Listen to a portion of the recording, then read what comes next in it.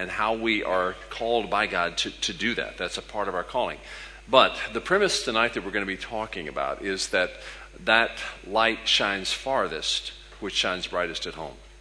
And as we think through that, what can we do here? What can we do now? How can we be a part of this? In the book on missions that Liam referred to this morning and over the weekend, one of the things in the middle section of the book that I did was try to go back and for my own edification, just to learn, what did churches do? What did Christians do? How did this whole thing get started in such a powerful way, where there have been various missions movements through the ages? And are there common denominators there? And what kinds of things did they invest themselves in? I saw a lot of different things about that. So I want to just invite you to, first of all, look with me to 2 Corinthians chapter 2. And let's just read a few verses there. As a matter of fact, verses 17 to 21 specifically. And just hear what Paul is having to say about this new creation that we are in Christ. This is, again, 2 Corinthians chapter 5, verses 17 to 21.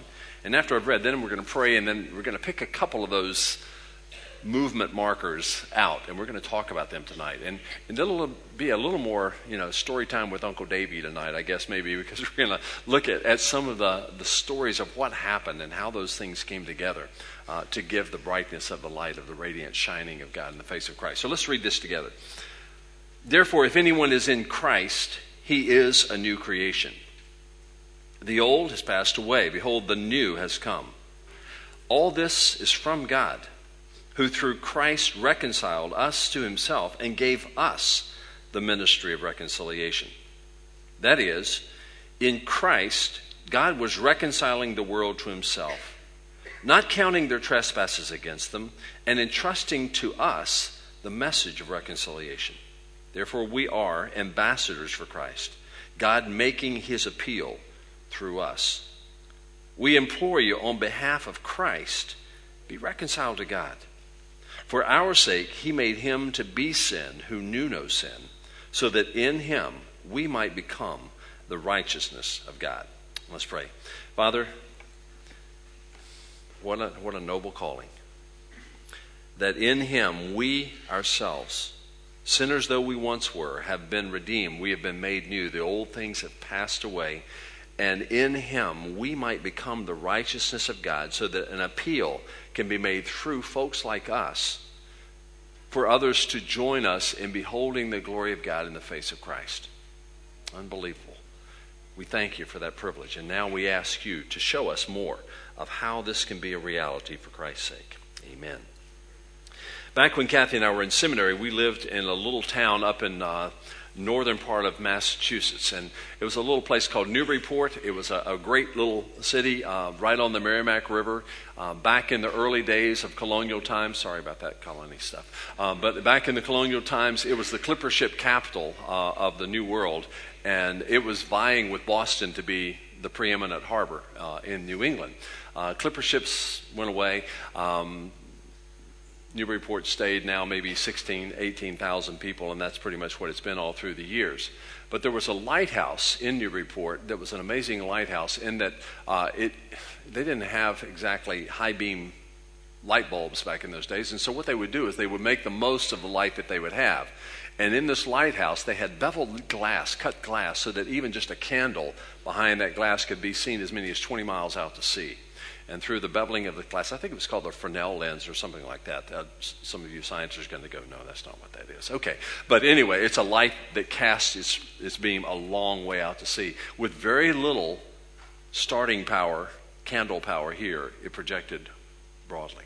So what happens if we increase the candle power? What happens if the brightness of the rising, of the shining of the glory of God in the face of Christ begins to impact us in such a way that as Paul talks about here in this section in 2 Corinthians, the light is not fading away as it was with Moses. Remember the story of Moses coming down from in the presence of God, and he put a veil over his face so that it wouldn't scare the Israelites to death. That was what the premise was in Exodus. And when we get to Paul here, he's saying, well, yeah, that's true, but there was also the reality that he covered up the brightness that was fading away. And so we don't have a problem with fading when Christ is the light shining through us.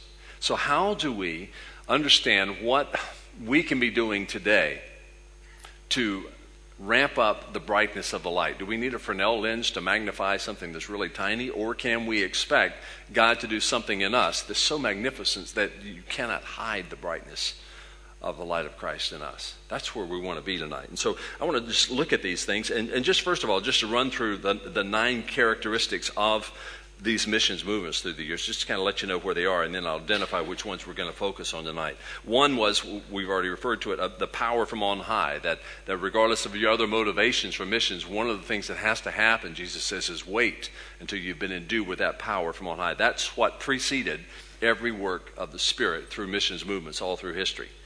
Secondly, a passion for Christ. Third, prevailing prayer. Those two are going to be our topic tonight. 4, a rich soaking in the Scriptures and sound doctrine. Heretics need not apply. If you're in the Word and there's sound doctrine, that fosters a great missionary atmosphere. Next, unwavering faith that trusts God to be faithful in all things and just goes and lets Him handle the details. Holiness and purity of life, together with deep repentance and an abhorrence of sin. Eyes willing to see and have compassion on others. A supportive, sacrificial, generous, sending community. And then, not one that we vie for and are anxious to get at, but one that's a reality. Persecution and opposition have always advanced the cause of Christ. And so we who are in the West are saying, Lord, protect us. Don't let anything happen to us.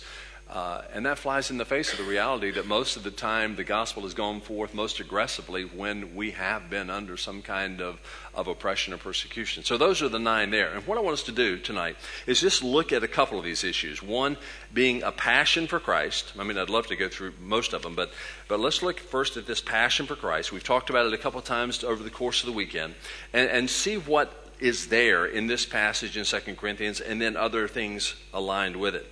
The language of this passage is very familiar. We get this kind of conversation going on here, that God is doing something in us, that there's a massive transformation at work in us, that God is changing that which was fading away and making it alive in Christ. And He is therefore letting the beauty and letting the grace and letting the glory of Christ absolutely capture our hearts. And when that has captured our hearts, something radical happens. Our lives begin to be so different because we are changed from within. Chapter 4, he says that this is the not preaching of ourselves at all. The problem with lost people is that they cannot see the light of the gospel of the glory of God as the image of God, or image of God. So he says they can't see it. That's the definition of lostness. Their eyes are blinded. So what we're going to do is not preach ourselves, not preach some cleverness on our part, but we want to preach Christ as Lord, ourselves as servants for Christ's sake, and to understand that the light shall shine out of darkness, making His light shine in our hearts to give us that light of the knowledge of the glory of God in the face of Christ. That's verse 6. And then verse 7 says, we have this treasure. We have this treasure in jars of clay to show that this all-surpassing power is from God. It's not from us. What a great picture. We have this treasure. Now, what about this treasure? One of the things that we're noticing in America, and I don't know if it's happening here in the UK, but it is a reality there, is that a new generation is arising that is beginning to be very familiar with the stories of Jesus. They're very familiar with the Bible texts. They understand doctrine. They could actually probably explain to you how to become a believer, but something is missing. And a part of what we've recognized in our congregation is we've tried to sort out and survey our kids and watch as kids that were growing up in the church were abandoning their faith, basically trashing what is a treasure. And so we begin to ask, what's happening? Are we not passing something on when we're passing it on to them? The thing that we were missing and we still recognize is a danger. We're passing on the knowledge, but not the heart. We're passing on the fact that these are truths, but not that Jesus is the treasure of our hearts. And so several years ago, we began to redesign some things so that we were teaching from our children all the way up through the last year of secondary school, that period of time.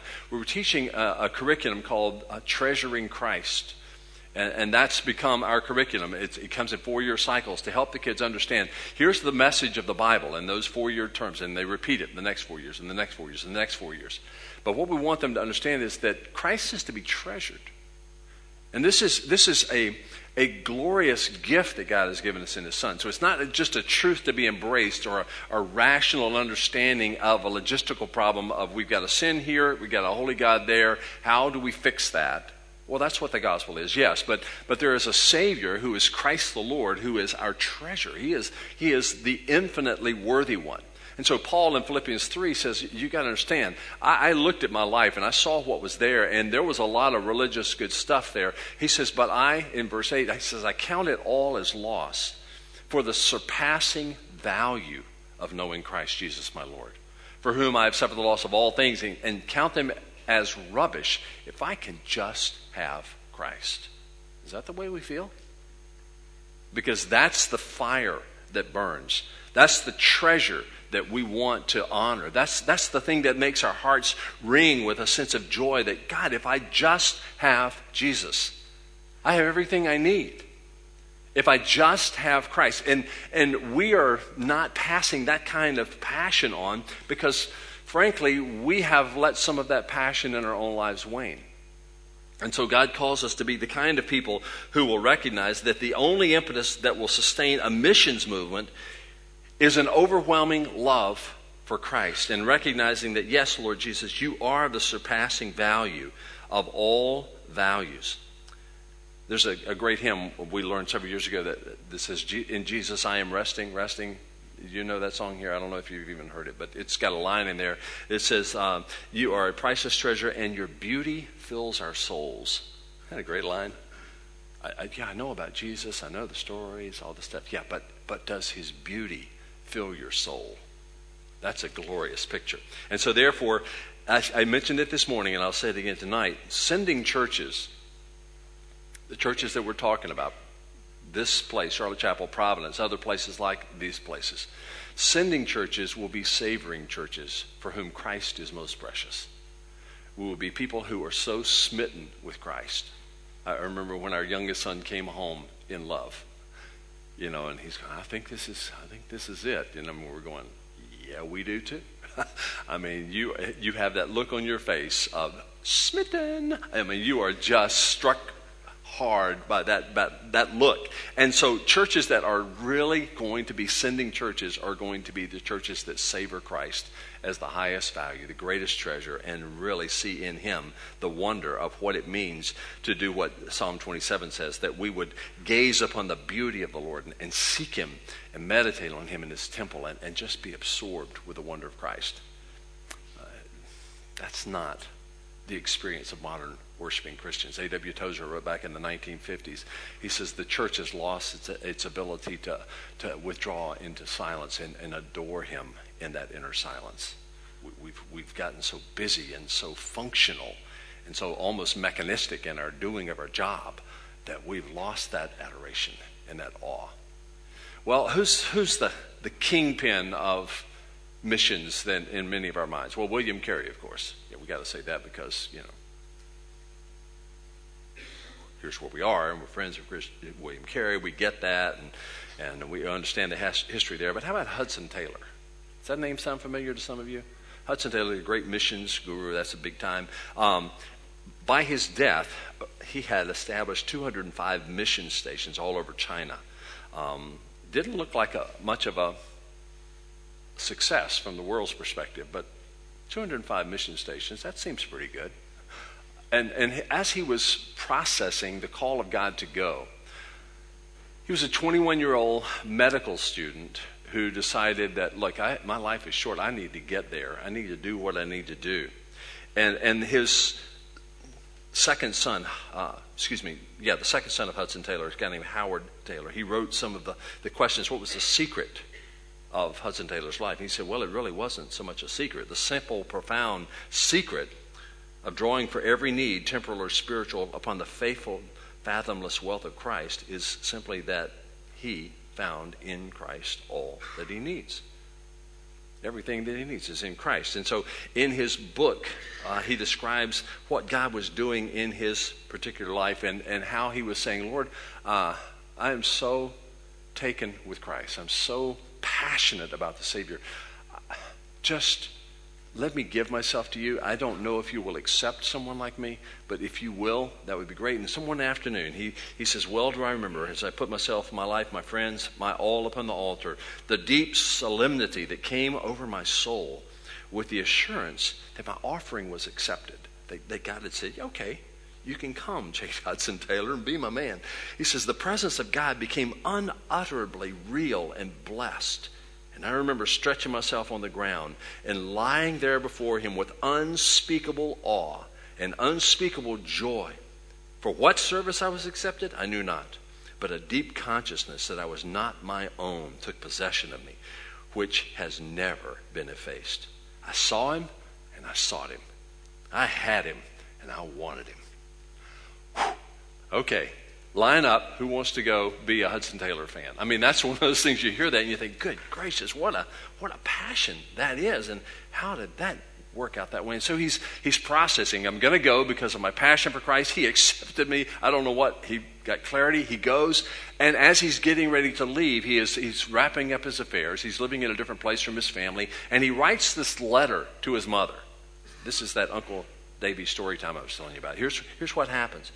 He says, if I should be accepted to go at once, would you advise me to come home before sailing away? I long to be with you once more, and I know you would naturally wish to see me, but I almost think it would be easier for us not to meet. Mamas, get ready for that. I almost think it would be better for us not to meet than having met to part again forever. No, not forever. I can't write more. But hope to hear from you as soon as possible. Pray much for me. It's easy to talk of leaving all for Christ, but when it comes to the proof, it is only as we stand complete in him we can go through with it. God be with you and bless you, my own dear mother, and give you so to realize the preciousness of Jesus, that you may wish for nothing but to know him, even the fellowship of his suffering. You may never see me again, Mom. I'm leaving. And I'm doing what Christ has called me to do. And I'm not just trusting for the sufficiency of the perfection of the completeness of Christ to be enough for me.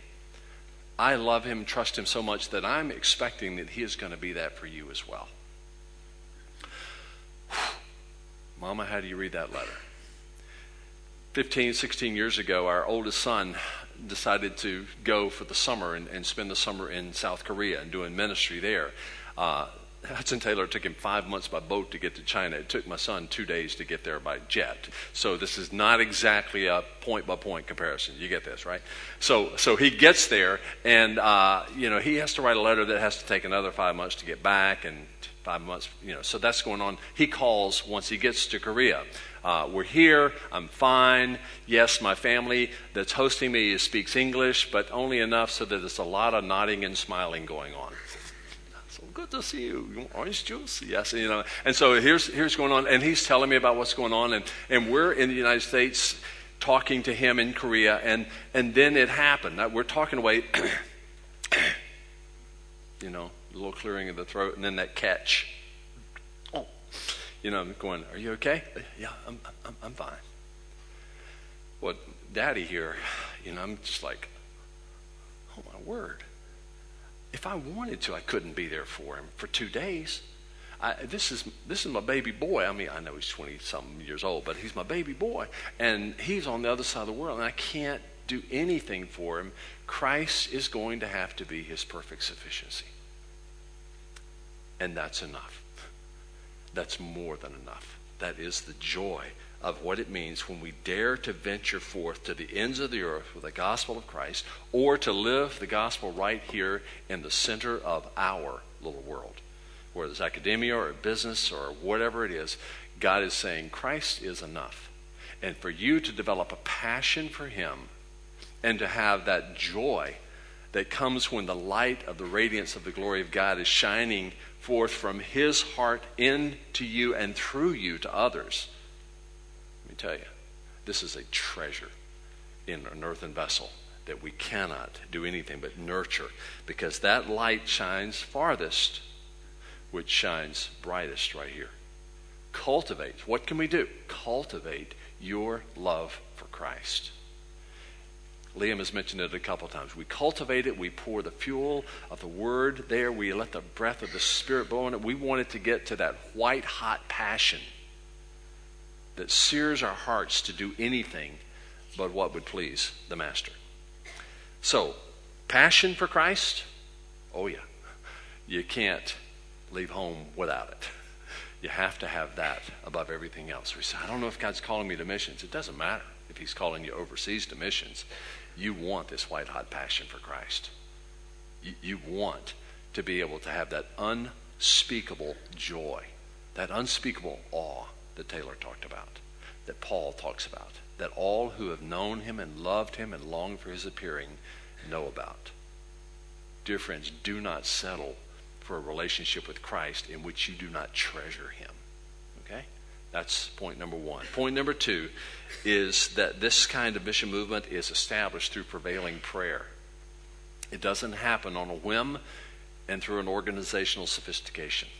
It happens because God Himself establishes that prayer is the precedent for missions. We read the passage this morning from Matthew 9:37 and 38. The harvest is plentiful. Liam says there's 7.2 billion people on the planet. That's a big harvest field. He says, but the workers are few. Our personal denomination, the Baptists in the south part of the United States, the Southern Baptists, we have just heard an announcement that we were pulling about 600 or 700 of our missionaries off the field because of lack of support. Yay, team? No, that's a travesty that we don't have the funding that's sustaining the effort to increase our tribe, and so there's going to have to be some other ways. Where's the praying? Jesus says we got to beseech the Lord of the harvest to send out workers into His harvest, and that means that churches join together to pray for God to send the workers, and then to send the funds to support the workers, and then to join them linked up together with them in prayer. And so prayer is that language of our deepest desires I mentioned this morning, that Gardner Spring idea that prayer is the language that is the window box into our souls. This shows what we really love and desire and long for, and that which we pray for consistently and fervently has to match the design in the heart of God. It's that Psalm 2:8, ask of me, I will surely give you the nations as your inheritance, and the very ends of the earth as your possession. Just ask. Prayer that captures our hearts and consumes our desires, that says you can't not pray for these things because they're so real on the heart of God, that precedes every great missions movement. Every time you have a great movement of God, it has been saturated with prayer before the first person got on the first boat to go to the first nation. Always saturated with prayer. Do we have that kind of prayer going on anymore? Where is that kind of prayer in the body of Christ? It is essential. There is this desire that no, we cannot go until we have prayed. And so Jesus told the disciples, you stay here in Jerusalem till you've been endued with power from on high. You don't go anywhere yet. And instead of just going back about their business for a while, it says that they gathered together, the 120 strong, and they gathered and they prayed. And they prayed and they prayed. And then God sent the Holy Spirit. The movement of the gospel started flying everywhere. It was just a glorious picture. But as the church prayed, preached, and served, the Lord built this community of faith that was born by grace and established by the power of prayer. And then He began to do that great work of getting the gospel to the nations. It was not going to be a local cult or a sect. It was going to be an international movement that would impact folks in Scotland, in the U.S., and in China and India and wherever in the world you happen to know anybody. The gospel is getting there because God answers prayer. So how are we praying? And what precedent do we have for prayer? Well, when I was a college student, I had my first ministry assignment anywhere was in a small little church in my college town of Winston-Salem, North Carolina. Everybody said amen. We love that place. You have never heard of it.